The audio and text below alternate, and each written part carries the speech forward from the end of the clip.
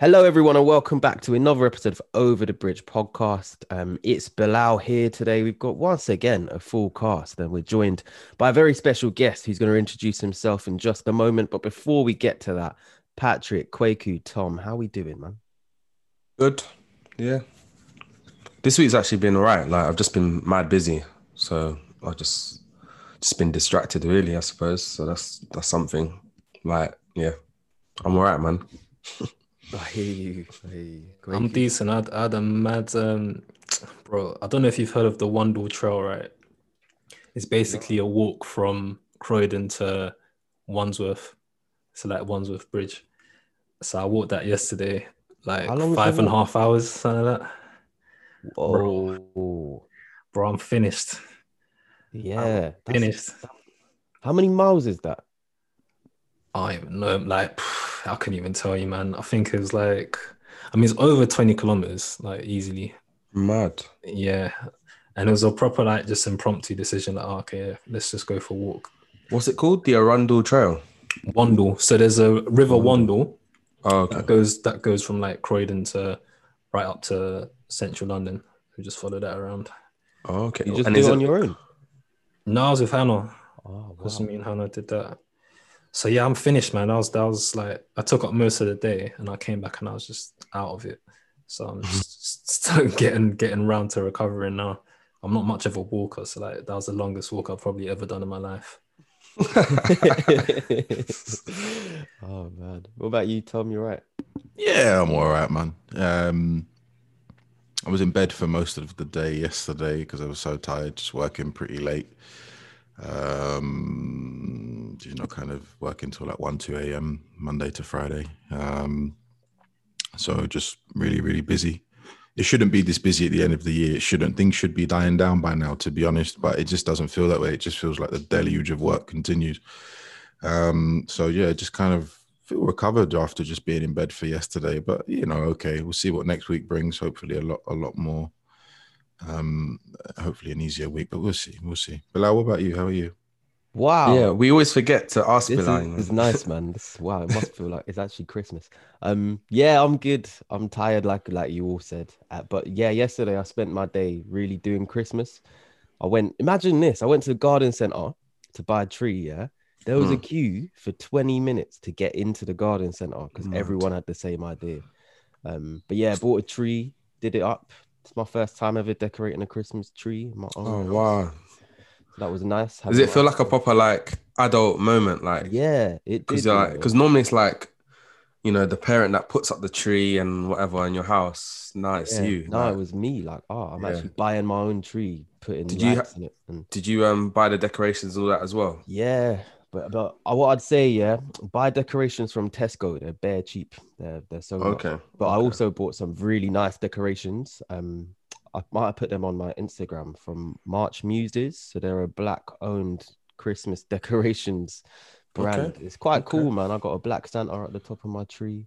Oh, I That's saw that. I sick. actually saw That's that. I saw amazing. Yeah, that. it's like, and I was like, oh, this is actually, it's funny because growing up, that doesn't cross your mind, but now those things are really important to me, like the images that we see and that we consume. Mm. And just even small things like never seen a black angel before, or like never seen a black fairy, like just the things on your tree, like not even just on your tree, like your tree's trying to tell you that Christmas is for white people. So I've just made a concerted effort to mix it up. Mhm. That's cool. That's Yeah, really cool. man.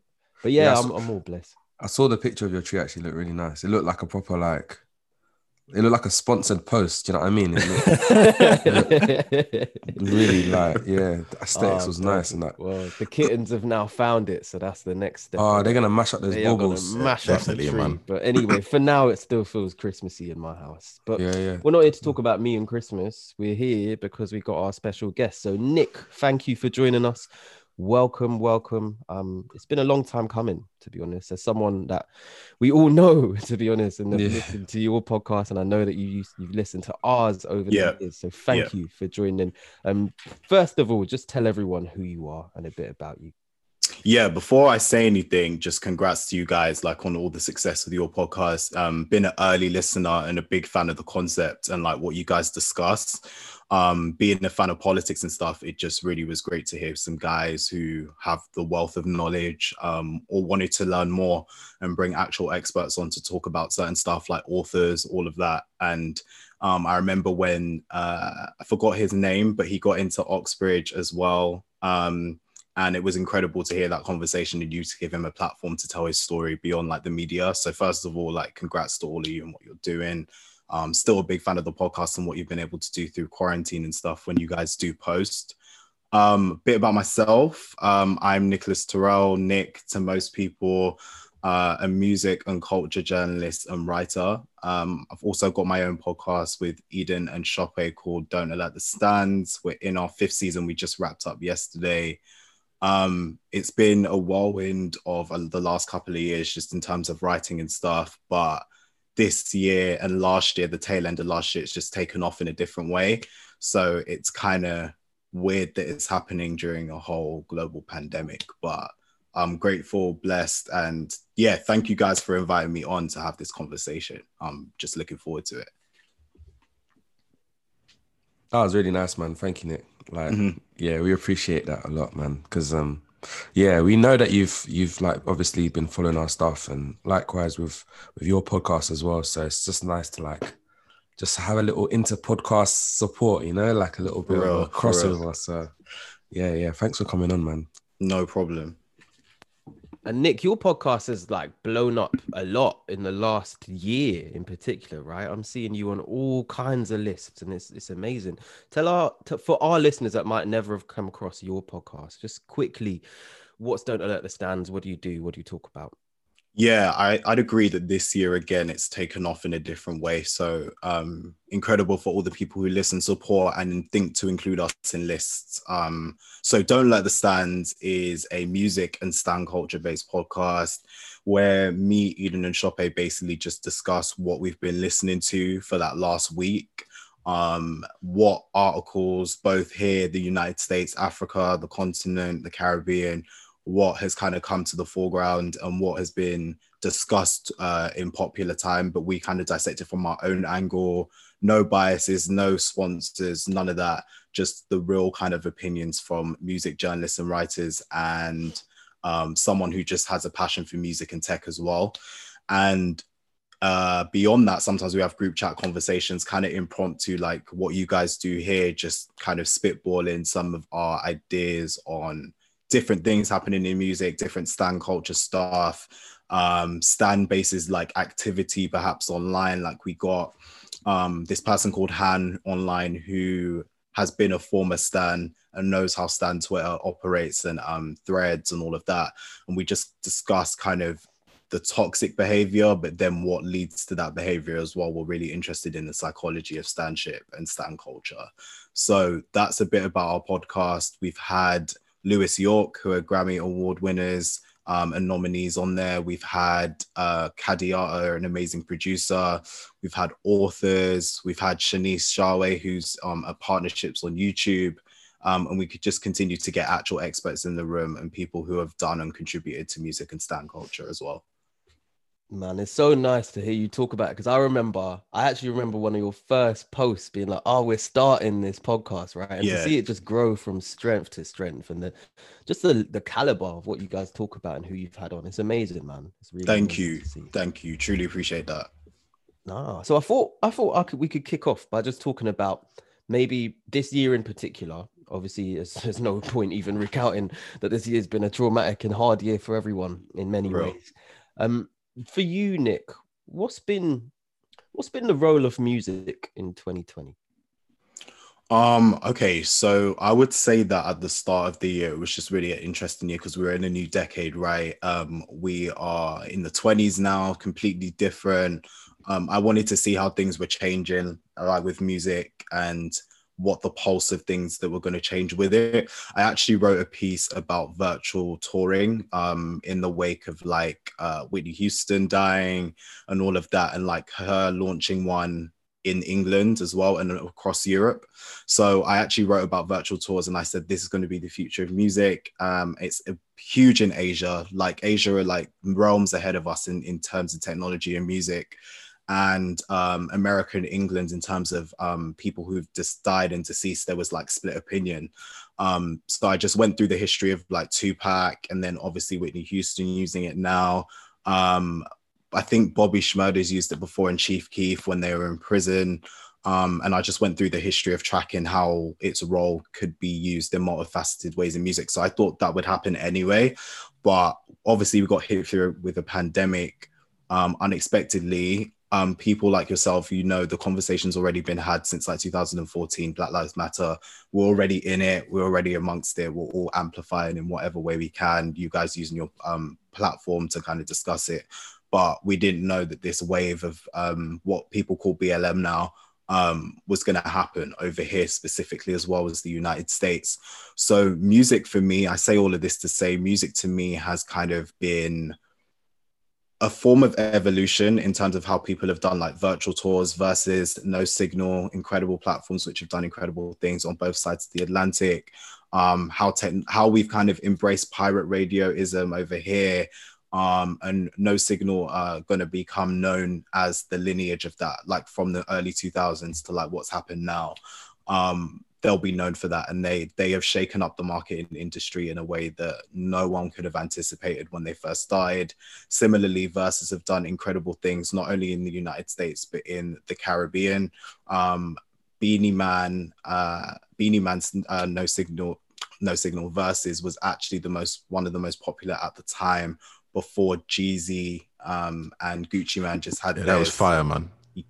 100%. And their impressions actually took over the VMAs at the time. And then the Jeezy versus Gucci Mane one overtook the BET Awards and VMAs and EMAs as well combined. So no way. Versus are doing incredible things in terms of the music industry and just showing that, again, Black people own this shit. Like we always will.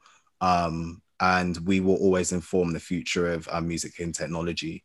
So I'd say that there's that side of the coin. But for me on a personal level, like it was one of the most cathartic forms of escapism that I needed this year during the Black Lives Matter thing. I think we can all experience those 2 weeks at the height of summer where it was just too much. And all of us kind of respectively had to step back or turn off. Or just do things more in the physical rather than online, because it was just getting too much. People demanding questions of us, people asking us for resources, people asking for commentary. I'm sure for you guys as well. Yeah. And just online, you just couldn't go online. Like Twitter, I'm sure, as much as how serious we talk, we laugh as well. Like you guys, most of you follow me, so like you know that there's the laughter side, but then there's the political side and the serious side. So I can even get the laughter side off because it was just like people were reposting like trauma porn and all of that kind of stuff. So I had to, like, weirdly enough, Gunna's Wanna album was like the soundtrack to me. I just would turn that on, go on the longest walk and kind of just escape what was going on. And the thing is, trap isn't my favorite genre. I like it to some extent, but it isn't my favorite genre. But I didn't expect Gunna's Wanna to be the one that just took me away from everything. But that is honestly one of the best albums released this year. So I'd say the role of music this year has been innovation during an unexpected global pandemic and being used as a healing vehicle for people who wanted to escape, like myself. Yeah, man, that's summed up so well, to be honest. Like, it's just been 2020 has been, like, obviously we know it's been the maddest year, but like we've seen so many like leaps and bounds when it comes to just like culture. Do you know what I mean? Like, yeah, so many, I guess it's like technological advancements, but more so people have discovered new ways to use existing tools. Yeah. So, and that has just brought about like massive shifts in culture. Like the amount of traction and pulling power that, like No Signal had. And then obviously like the Versus phenomenon, because imagine like a year ago, like this is not something that I don't think it was on anybody's radar, to be honest. It's just like because of the pandemic and how we've been forced to adjust, we've just come up with new and wonderful ways to like keep ourselves entertained and I guess just keep ourselves sane as well. But yeah, it just speaks to like the sort of inventive and creative power of human beings, like when faced with adversity. And I think that is probably for me one of the biggest positives I think that's come out of 2020, because like we've all said and experienced, like it's been a really tough year, but so many interesting and like cool new things have just been added to the culture. And it's just like, yeah, like when things sort of, well, I don't know if they'll ever go back to normal, but when things, I guess, become less unusual, shall we say, like hopefully all these things that, you know, we've discovered and created during this year, like, you know, we can build upon them and continue to enjoy them.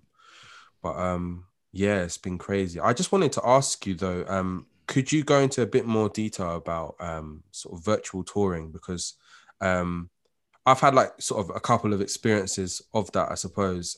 So like I don't know if everybody remembers, but the Tupac one with the hologram, that was like quite an iconic thing. Well, Coachella. Yes, yeah, It's quite scary as well, actually. Like, yeah, I remember it being quite scary.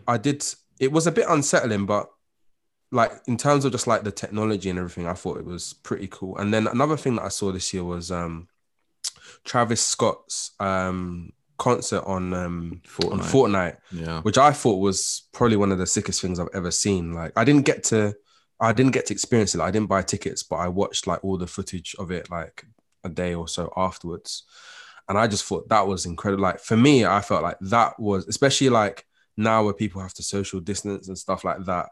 Yeah, like, that could conceivably be like the future of like concerts, because what you're able to do with like a virtual concert in that sense, because basically it was on a video game, and it was like, basically it was like 100-foot tall Travis Scott, and you're like, there's loads of different avatars within Fortnite, like your playable character, so you could just like run around, and then like it would allow you to fly and all this stuff, like all of this craziness going on. It's like this proper trippy psychedelic thing.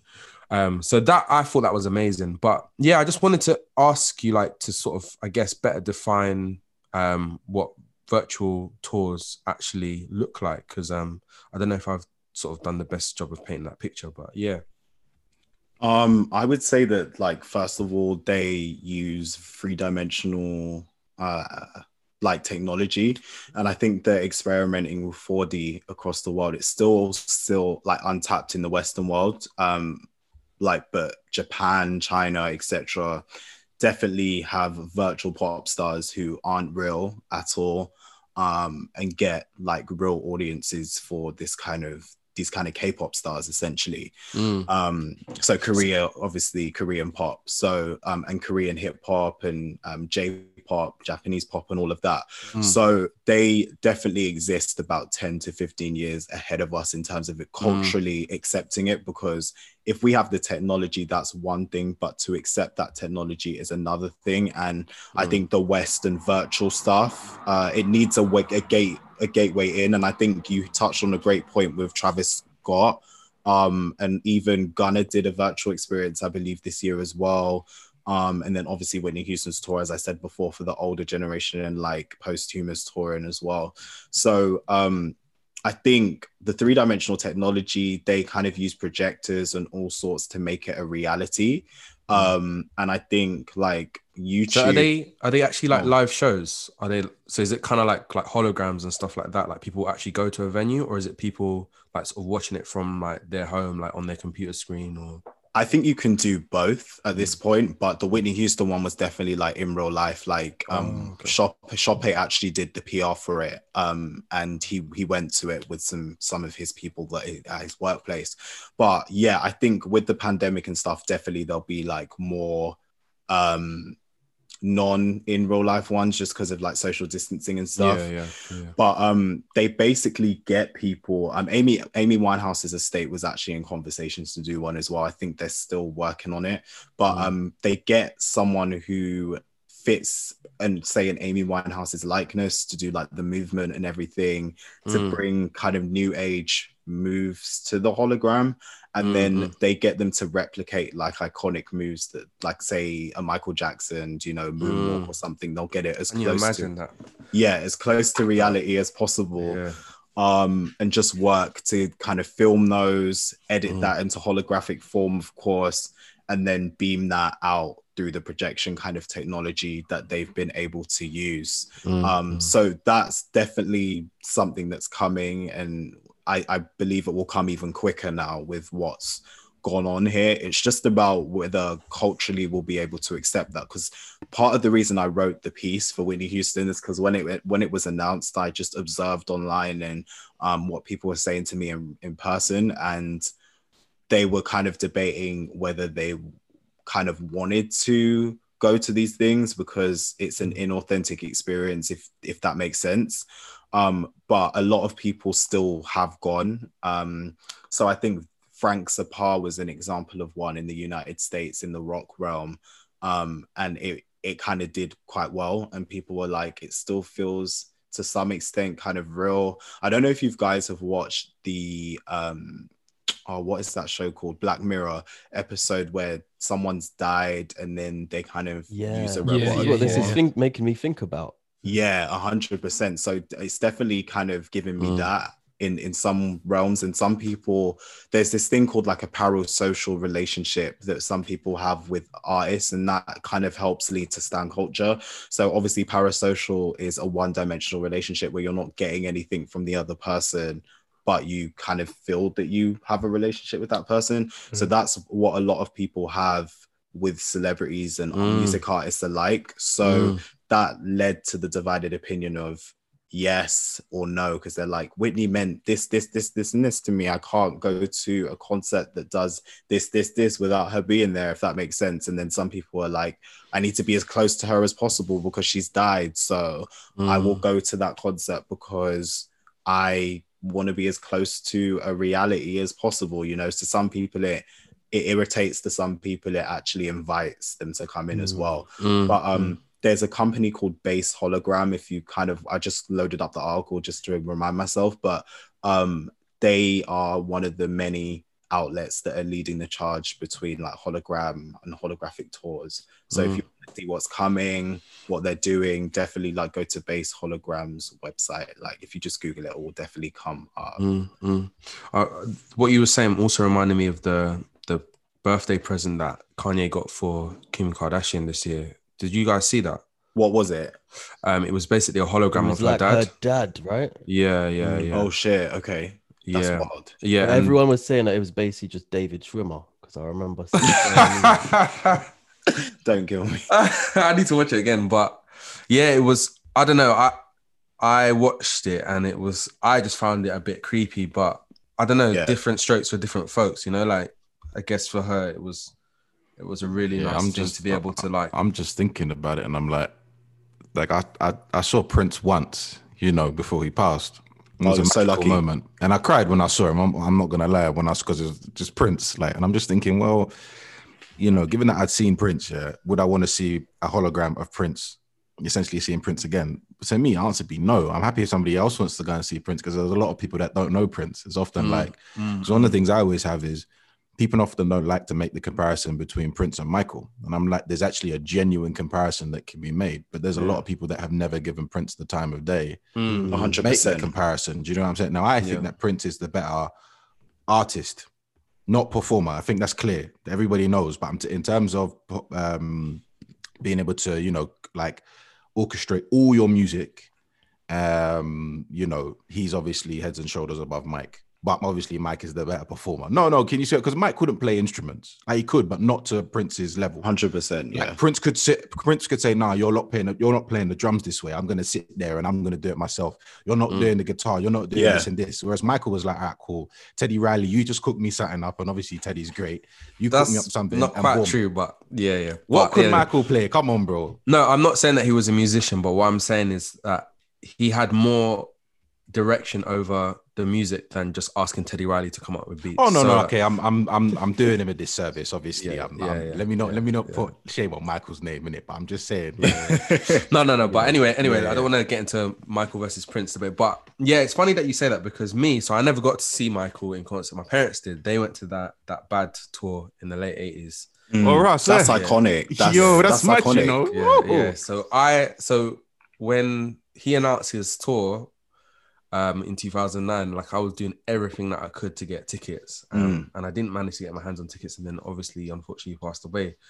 But yeah, like if they announced like a hologram tour for Michael Jackson, if the tickets weren't stupid money, I would be there. Like I would definitely go and see that, man. This is making me, and I know this is like theology me coming in. Yeah. Just make me think about ethics, like the ethics of someone who's dead, like performing for people who are alive today. Like, I don't know where I sit, because imagine I'm dead now, yeah? And then you, man, are like, it's calm, we'll just get hologram Bilal back. Like that, I don't know. Like, I haven't consented to that. You know, I'm dead. And my music, whilst my music lives on in terms of, you know, it's out there, everyone can see what I've already created. You can't be bringing me back to perform. I think even more so, like, it's who's actually earning financially from that now. Yeah. Because you have, you know, when it's families, like you mentioned Amy Winehouse estate, then calls going to the family. We obviously don't know the background of like the relationship between the family and Amy and how she would have wanted any of her earnings to be distributed between them. But at least there's a family connection to that. You have certain artists who their label owns their masters, owns their records, etc. They can essentially perpetually earn income from them. If this, like, as a form of technology takes off and virtual tools become a thing, there's like no limit to how much they can earn from running these virtual tools. And I imagine that there is a cost obviously to it, but it's not the same as, like, you know, having various like in-person shows and all the costs that come with the traveling and transport, etc. So it's crazy, like, as far as like as a potential money earner, it's mad. But then, like Bilal was saying, the ethics of that as well is like super questionable. Yeah, I definitely discussed that, like, in the piece, and just discussed who's getting the money. Like Avicii's family are planning, obviously, to do a virtual tour too. And I discussed exactly what you guys just said. In some cases, the family do get it, but in some cases, obviously, it's a capital gain from an institution that kind of has no stakes in the artist's kind of care or concerns or anything like that. If we look at what we just discussed with Prince and MJ, they both, in their own ways, both explicitly and implicitly, spoke out against labels and the structure of the industry. And I still can't get over the fact that Michael basically owns Sony for like a decade, bruv. How does one man own Sony? That's mad. Before he merged, and they hated that. Mad. They hated that as well. So it's definitely a case of looking at the ethics, who gets the money and stuff like that. For me personally, like, if I was handling someone's estate, I probably would not do a kind of virtual tour in their likeness because they didn't consent to it, unless we had the conversation while they were alive, which I'm sure loads of imprints and labels are now bringing into contracts and agreements and stuff like that as it continues to rise, or they'll do so when it becomes like prominent in the Western world. That's actually it's just wild thinking about it, really, because it seems so futuristic, but it's here, like it's already happening. Yeah. And, like, it just feels like something. When you said the Black Mirror episode, because I was sitting here thinking, I swear I've seen this Black Mirror episode where this is basically what's going on, you know, and it is the world at the moment. Do you think live music will ever go back to what it was post-pandemic, in the sense that you could just rock up to a venue, find a new artist, listen to some live music? Do you feel that now it is going to be this more insular, I listen to music in my own space, or I find new artists online, or I watch a virtual festival, or I visit a virtual concert? Like, what do you think? Do you think it's going to be different? I think that even before this moment, before this year, there was a trend in the retail landscape, but we can kind of bring it into this space too, of people wanting more in real life experiences, more curated experiences, more authentic touches, just back to a more communal feel with things before the pandemic. And then obviously this trend was going to like carry on, like marketeers predicted it, retail experts predicted it. The likes of Selfridges building a cinema for those in real life kind of activations, they were trying to pivot towards that. And I know that John Lewis Partnership were doing something similar as well. So as the pandemic kind of ensued, that obviously blocked everything off, and the uncertainty came in, and then virtual kind of concepts came to life to kind of monetize and engage with audiences across the world. But I think that after this pandemic, people are going to crave even more for in real life experiences as well. I think it's just going to be down to the institutions like Live Nation, Ticketmaster, etc., for them to regulate that. And I think if a vaccination does come to a way, which it already will, you know, the pharma industry is booming right now because of the perspective of like vaccinations and stuff. So I think if they can get that under control, there'll be a definitely more monitored, but closer to what we were before reaction, because the demand will be there. 110% the demand will be there. Even the fact that Erykah Badu has been able to monetize home concerts and stuff shows that people want that intimacy. They want that in real life touch. If she was able to do something like that in real life, people would run to it, you know? Yeah, she's on the bucket list 100%, man. Yeah, 100%, especially seeing her versus this kind of pandemic as well. And then going back to her discography. Fire, bruv. It was the most healing one of them all. Like it dropped Facts. like Saturday night. It was like what people needed for that Sunday. It was like two Black women just showing love to one another. So it was great. But Erykah and Jill Scott, special, yes, special, man, special moments. But I think people would run to that. I mean, look at everyone going just in a different sense. Look at everyone right now on your stories and stuff in Dubai. They want those in real life experiences. People want to find a way to escape the pandemic as much as possible, which is fine. Like for better or worse, whatever, like we're humans, we crave touch. Like that is the most intimate form of kind of relations. So I think people will go back to they'll run. The concert industry will be booming once it's allowed to fully operate again. It's just about regulating the health around that. I don't know if it will be as careless or carefree, should I say, as, you know, rocking up 10 minutes before the show. I literally remember half of these last year, 10 minutes before the show, just chilling, you know, not worrying about who you're standing next to, all of that. I don't know if it will be like that. I think people will be more conscious and maybe looking around a bit more. But I definitely think people will still want that unity of watching their favorite artists live again. Like who wouldn't want to run to something like that, especially our generation who kind of take risks, but still have that thing in the back of their mind. But I think we arguably take more risks than our parents in some ways. So I think we'd run to those kind of live venues. Yeah, I think for me, like this year, one of the hardest things is not like I've gone to a festival at least one festival a year for years on end now. And like not being able to just be around live music was a big deal. It's not even about just being at a festival for the other vibes, but it's just being in a space where there is live music, you know? Yeah. I think that was one of the hardest things. And I remember I helped someone do their TED Talk, this woman called Lynette Kamala, and she's on the board for Notting Hill Carnival. And her TED Talk was actually all about Carnival as a force for healing, right? And she talks about Notting Hill Carnival as a force for healing, and the healing vibes just around something about being with everyone around you, listening to music and the sound coming through there. And when you said that you know, listen, even the Erykah Badu verses, that was healing. And I think next year, say, I don't know, if we're out of this, it's almost like the first concert or the first carnival or the first whatever, it would just feel like everyone's together just healing from this trauma. Oh, 100%. I think I want to shout out another writer, which you guys should definitely read the work of. She is Jamaica through and through, the Caribbean through and through. Her name is Shireen Taylor. Love her to bits. And she wrote a piece very similar to this for WeTransfer. Carnival, a lot of people who come as guests don't understand. It is a form of healing. It is a specifically West Indian experience.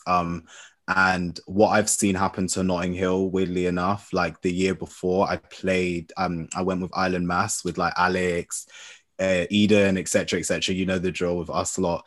We went, and then when I stepped outside of that just to go to the bathroom or to find a bathroom or something, I was just like, what is happening here? Like, this is not Carnival. This is gentrified, for lack of a better word.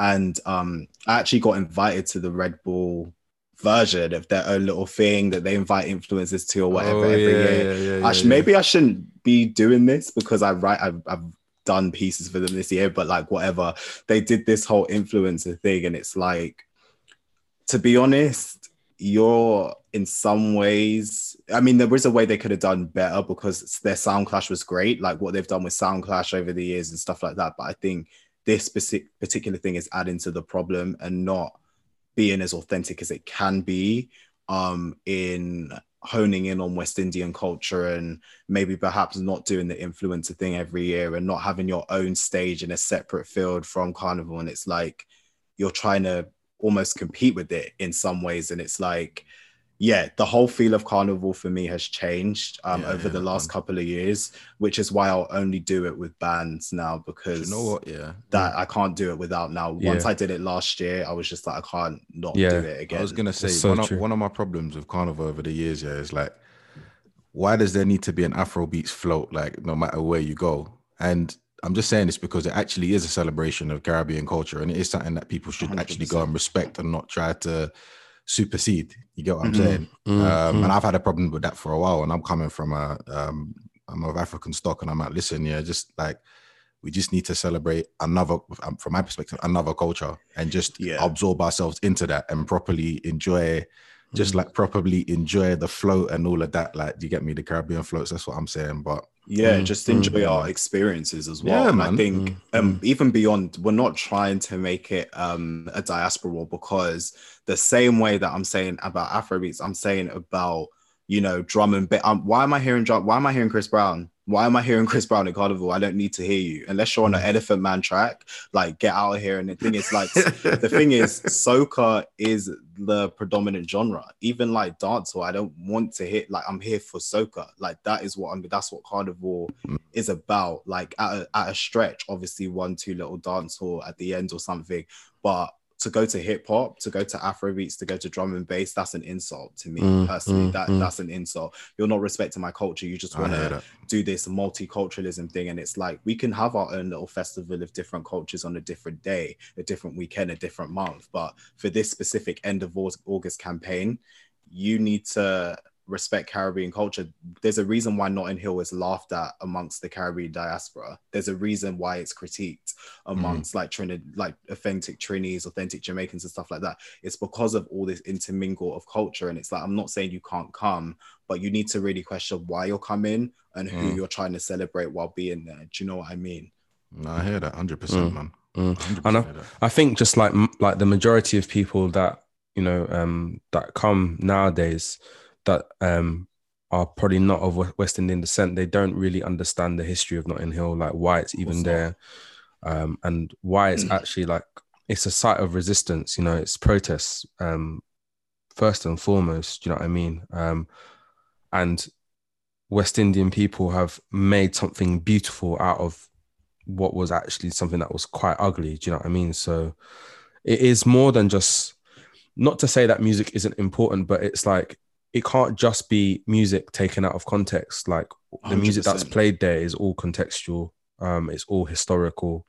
And it is a site of healing for us. Like, I can't explain it when I go there. Whenever I go Notting Hill Carnival, it's the one time of the year that I feel, as a Black person that's born and raised and grown up in London of West Indian descent, that I actually belong. Like, that's the only time. That's the only time in my life where I can say I feel like I belong here in this city where I've been born and raised. And I've never really been able to explain it, but I think given what we've talked about, and now that I'm a bit older and I can understand the significance of it, it makes sense. But it's something that is not easily explained with words. But yeah, I don't know if any of you and any of the other guys feel that way, but for me it's like, because I've born and raised here, I've never really felt like I actually belong in London, in the UK. Why do you think I left the country? Yeah, exactly. No, because why do you think I left as well? Exactly. And you went to Brazil for a couple of years. Like, I'd left the UK because I got to a point where I was like, do you know what? I'm born and raised here, but there are plenty of times I do not even feel welcome in my own home. Fact. And I was like, do you know what? If this is how the UK are gonna treat me, in various ways. And we don't need to get into examples. And every person who is black, and even wider that, even of color, but particularly if you're black, you'll know exactly the experiences that you just go through. Just the from the small microaggressions to things that are just completely egregious. But I agree with you. Yeah, even when I go to carnival, and even though I go as a guest to the culture as such, but culture that I was raised up with as such, I love it, because there is a healing property, and that's just even for me, like as a guest, as it were. You get what I'm saying? But there is something, it's special. There's something magical about it. Do you know what I mean? It's just like a positive vibe, a unity that I just, and it is a relatively carefree experience. You don't really have to watch yourself. Yeah. Like, so long as you're like conducting yourself like whatever appropriately and whatever, and you're not going doing madness, yeah. It's just a carefree set of 2 days. Do you know what I mean? And that's what I love about it. And yeah. And you know what you said, Tom, about like as a guest, even though you are a guest of the culture, you do experience that healing thing. I personally feel that like carnival is something that the whole of the diaspora can participate in and enjoy and have that healing process. I just think that when it comes to how we preserve carnival, it should be preserved the British West Indian way. Do you know what I mean? So of course, man, of course. Of course. But like I personally feel that like, carnival is for the diaspora, because at the end of the day, like, we are still related, we're still cousins. Do you know what I mean? And there's a lot of cultural exchange that has taken place between like across the Atlantic. Do you know what I mean? So obviously like West Indian people, we are descended from the continent. So yeah, like it's not, for me, it's like there isn't like a kind of like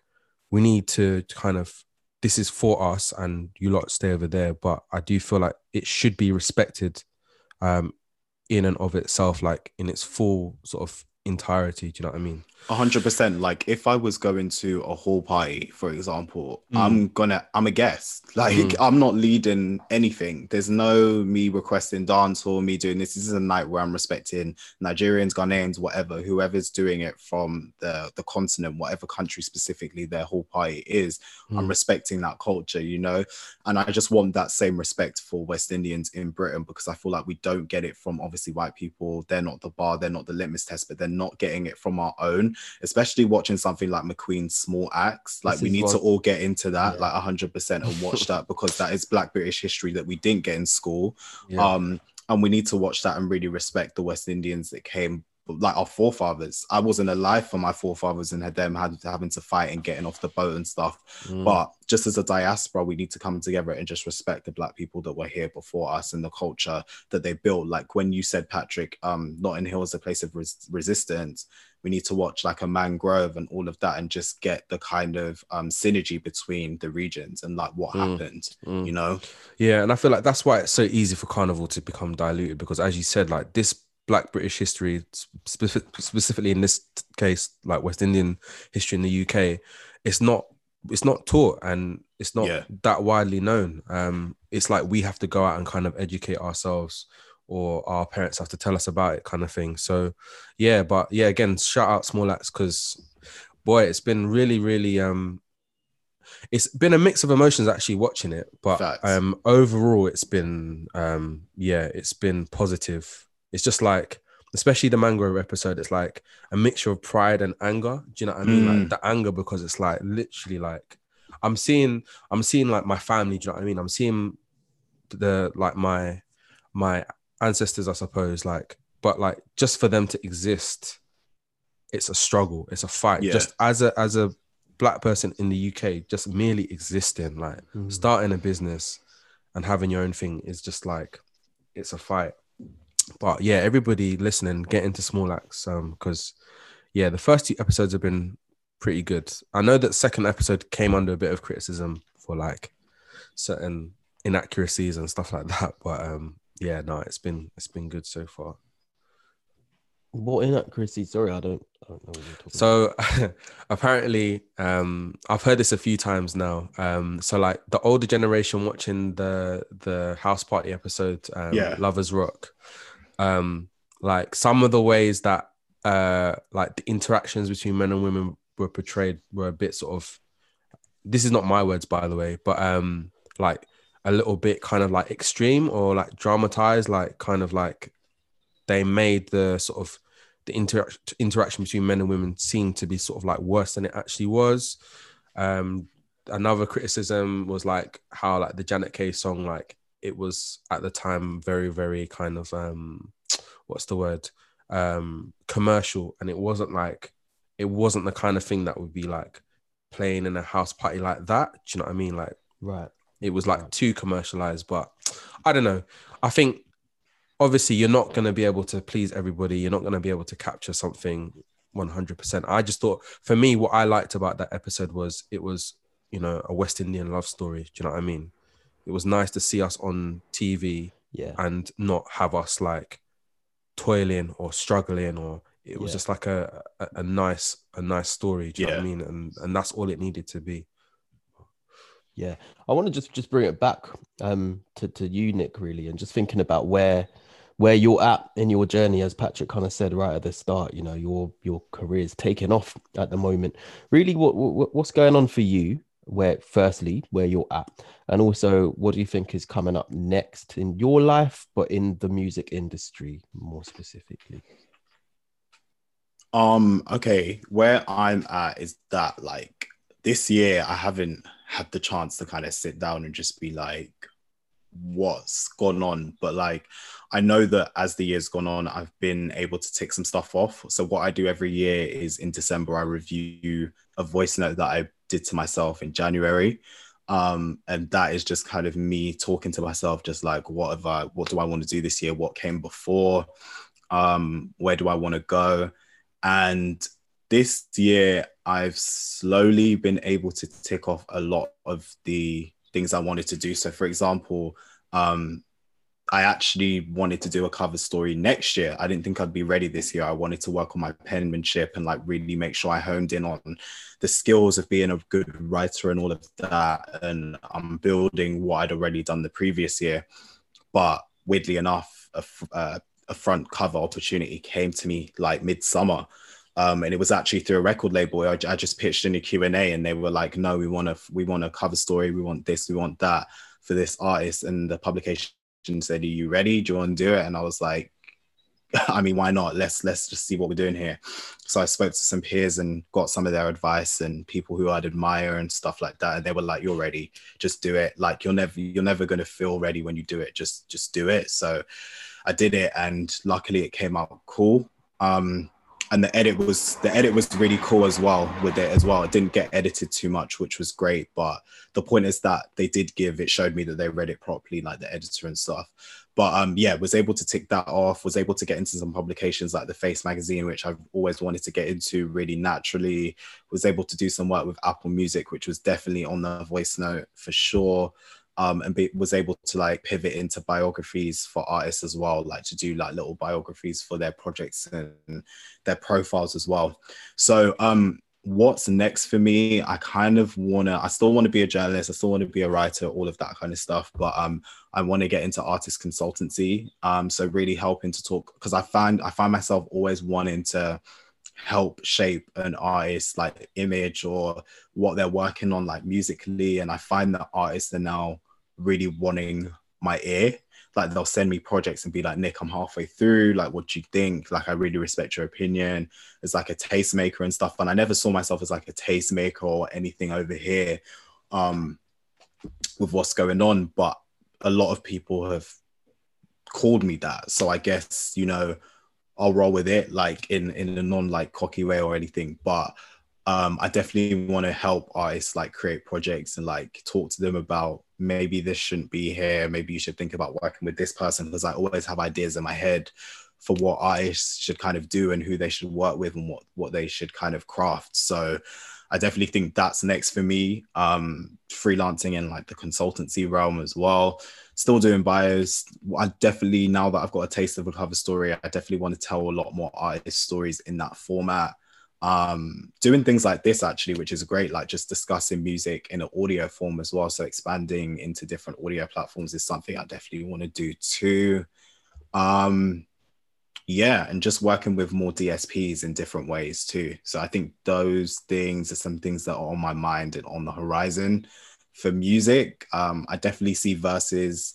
Someone actually tweeted this, and it's always been on my mind. Like this year, I was like, verses will definitely go on the road, especially with the test that they did in like Atlanta, and then they did one with Beanie Man, obviously in Jamaica too. So that was cool. Like seeing him and Bounty Killer like just kill it in person was dope, and just really control the setting that they were in, and seeing all the back of house work that went into making something like that happen was incredible.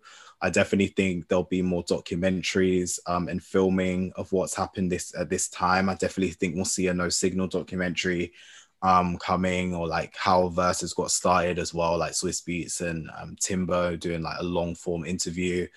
I definitely think that, weirdly enough, in writing, there'll be more celebrity to celebrity interviews, which is a trend that I don't like personally, because it takes away from the craft of journalism and writing. And it's definitely skewed in a biased way. But I definitely think that's on the horizon a little bit more, which is sad to kind of the industry and like people losing jobs and like great opportunities to do. Music and gaming, definitely something that will partner up again with the likes of Twitch, Discord, and platforms like that to Fortnite, like with what Travis, the example, used earlier. Music curation and how it's made, I don't think will change much. I spoke to artists a lot, and they had already been equipped for the pandemic, if that makes sense. Like they had some form of home studio. They did tracks virtually, people aren't in the studio as much anymore, creating duets like they would in the past. So definitely audio's back and forth was the norm anyway in the music business nowadays. People are still traveling to kind of film content and stuff. Like people are going to the US, like Atiana Major 9 was just in the US doing some content and stuff. So I think people will still be able to travel to film stuff. I think partnerships with YouTube, like virtual concerts and stuff, will start to happen, or remote concerts where people are just performing and then people pay to like watch at a specific time. What else? People using the pandemic in their songs a lot. I've heard that this year. So I definitely think people will talk about it for the next 5 years or so to come, for better or worse. I don't know about the content, but yeah, and people will just release music at a faster pace to try and galvanize attention, because there's no other way to kind of go on tour in the conventional way to kind of sell your product anymore. I think The Weeknd is one of the only examples this year of someone who's actually given us a full era and said, I'm going to keep wearing the suit. This is like this exact album you're getting. This is this next single. This is the next visual. So he's been able to really somehow extend his era throughout a pandemic, which is crazy, because at the start of the pandemic, he had the choice whether or not to release, and he said he's still going to go forward with it. So yeah, those are some of the trends that I see on the horizon, and that is what is happening for me right now. Wow, thank you so much, Nick. So like when you just said that, I was sitting there going, "Oh yeah, that's true. Oh, I want to see that," and like so many questions popping up for me.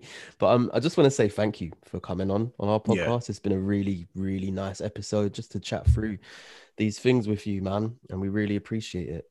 Thank you for having me, man. Hold on. I can't ask. This is a music I was episode, gonna bro. bring you in, Tom. Bro? I was gonna bring you in just there. Like, you know, we like to ask a lot of our guests this question just because I think about it all the time. Top 5 dead or alive, go.